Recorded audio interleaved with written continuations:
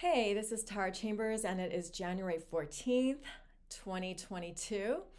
And my background is that I am a professional musician. I play cello and piano and spent 20 years performing on Broadway.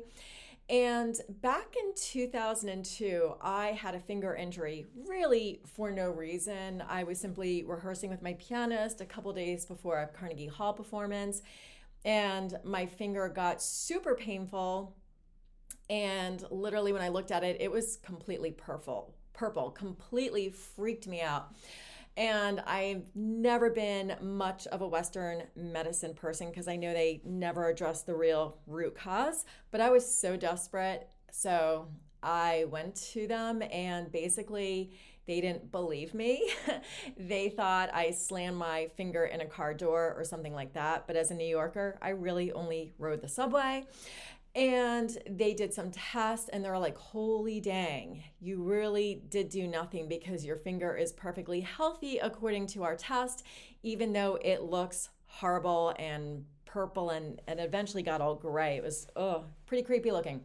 So basically, they didn't think it was possible for me to heal it. They really just sent me out the door and said, sorry, there's nothing we can do. We cannot help you.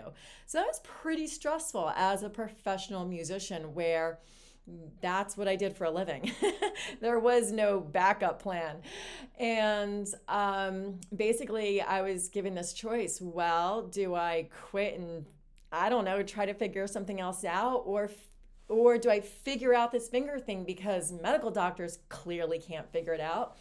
And that's what I chose. So I could actually still play piano without that stabbing pain, just because it's less physical than playing something like cello. So I ended up doing a lot of piano teaching. But here's the really cool thing. In 2009, I actually was referred to a healer. And he was able to identify the root cause, which had nothing to do with this current life. It had to do with past lives in China. That's a whole long story, and I only got 3 to 5 minutes. So long story short, I'm just going to say we identified that root cause, we transmuted it, and then the next day I woke up and my finger was pain-free. And then a couple days after that, I took the Radio City audition and I frickin' won it. I mean, like, how frickin' cool was that? Completely blew my mind. And I knew that I wouldn't have had that opportunity if I didn't clear all this stuff, limiting beliefs, tribal programs, trapped emotions. I mean, there's just so much crap that's in our DNA, and it's so shiftable. Even though when we go to school, we are taught that our DNA is in stone. So long story short, I became a quantum healer. I learned how to do everything that he did, and then I learned how to go more quantum, and perhaps he's doing that now.